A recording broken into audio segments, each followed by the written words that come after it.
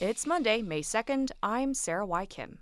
The state's COVID-19 positivity rate is once again approaching the 5% mark. Some young parents in Baltimore City will get $1,000 a month under a guaranteed income pilot program.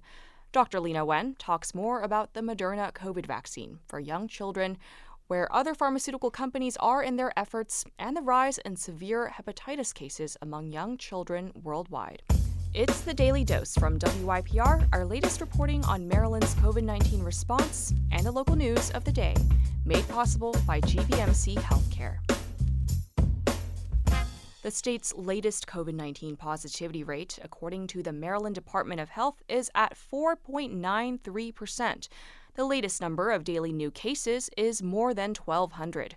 Maryland is still considered to have a low transmission rate, according to the CDC. Hospitalizations have climbed past 200. 92% of people aged 5 and older are vaccinated.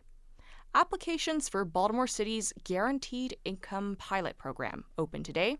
Mayor Brandon Scott announced the program last month. It will grant young, low-income parents aged 18 to 24 monthly cash payments of $1,000 for 24 months.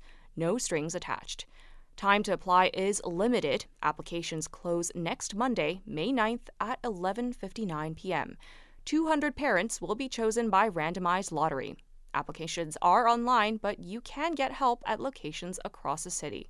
To apply and get more info, go to bemorecchildren.com/guaranteed-income. The federal government is giving Baltimore $8 million in an attempt to crack down on gun violence in the city. The police department is expected to receive $5 million of the federal appropriation, with $2 million earmarked for a 911 diversion program. That program will find mental health and drug use calls being forwarded to other trained professionals and not police. The remainder of the funding is expected to go towards updating police records and developing neighborhood police plans. Drivers and warehouse workers at food giant Sysco are on strike in Howard County. About 200 workers walked off the job, demanding better pay and working conditions. The walkout is impacting deliveries to such clients as the White House, the U.S. Capitol, Camden Yards, and the Cheesecake Factory. Union officials say the strike will continue until their demands for mandatory holiday shifts and attendance policies are met. Teacher Appreciation Week is underway. State education leaders are encouraging students and their families to recognize and thank their teachers for all of their hard work. Several deals are available for educators at restaurants and other businesses throughout the week. Teacher Appreciation Week continues through Friday.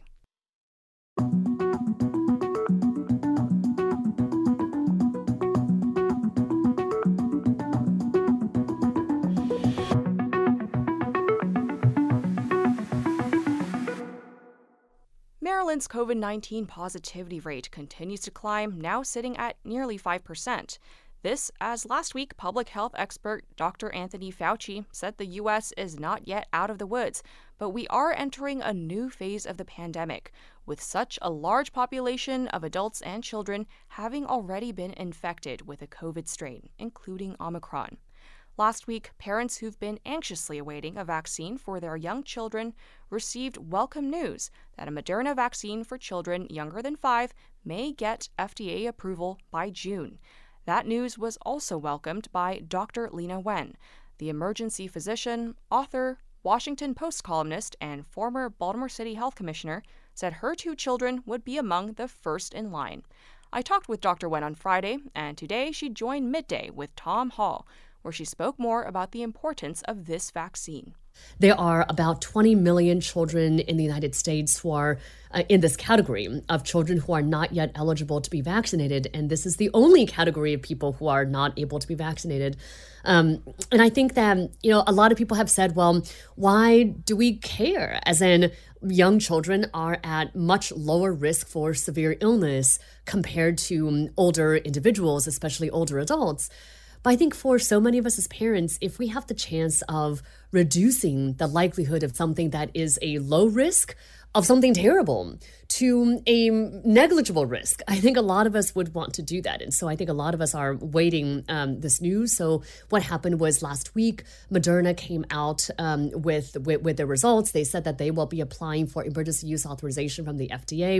This is for a lower dose of their vaccine, specifically for the 6-month to 5-year-old group. Dr. Wen says while Moderna's vaccine is next in line for FDA consideration and approval, other pharmaceutical companies, such as Pfizer, are also working on a vaccine that is the right dosage for young children. Pfizer was testing a very low dose. They were testing a 3 microgram dose, which is 1/10 of their adult dose, which is 30 micrograms.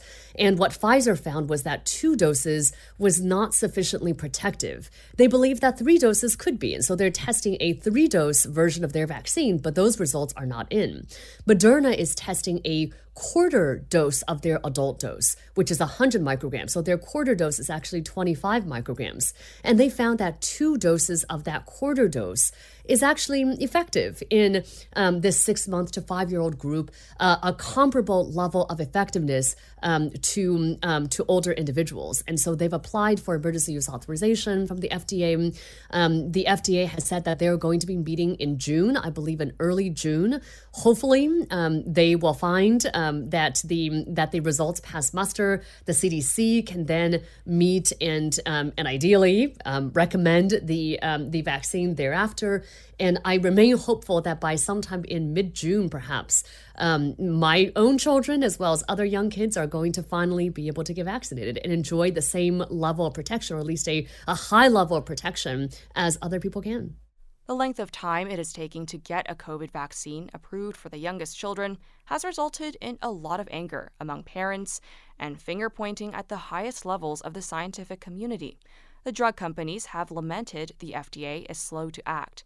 Dr. Wen says while she too was hoping a vaccine was available sooner, it's really important to ensure it's absolutely safe and effective for this youngest age group.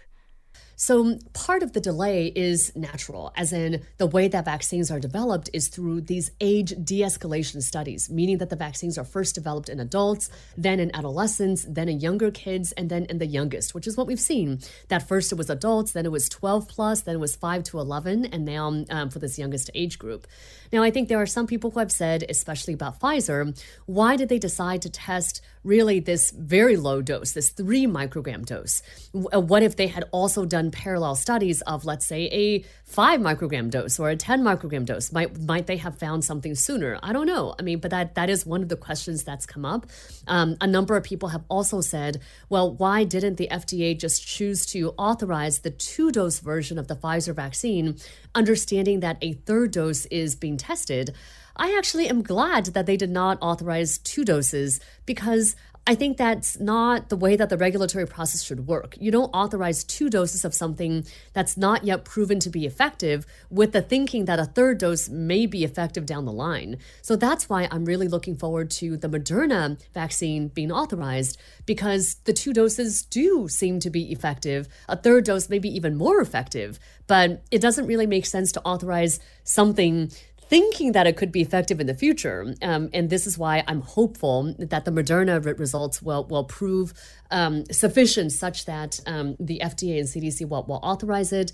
But I will also just add my 2 cents as a mom in this category myself, that I very much understand the frustration and wish that things had been different for the clinical trials earlier on.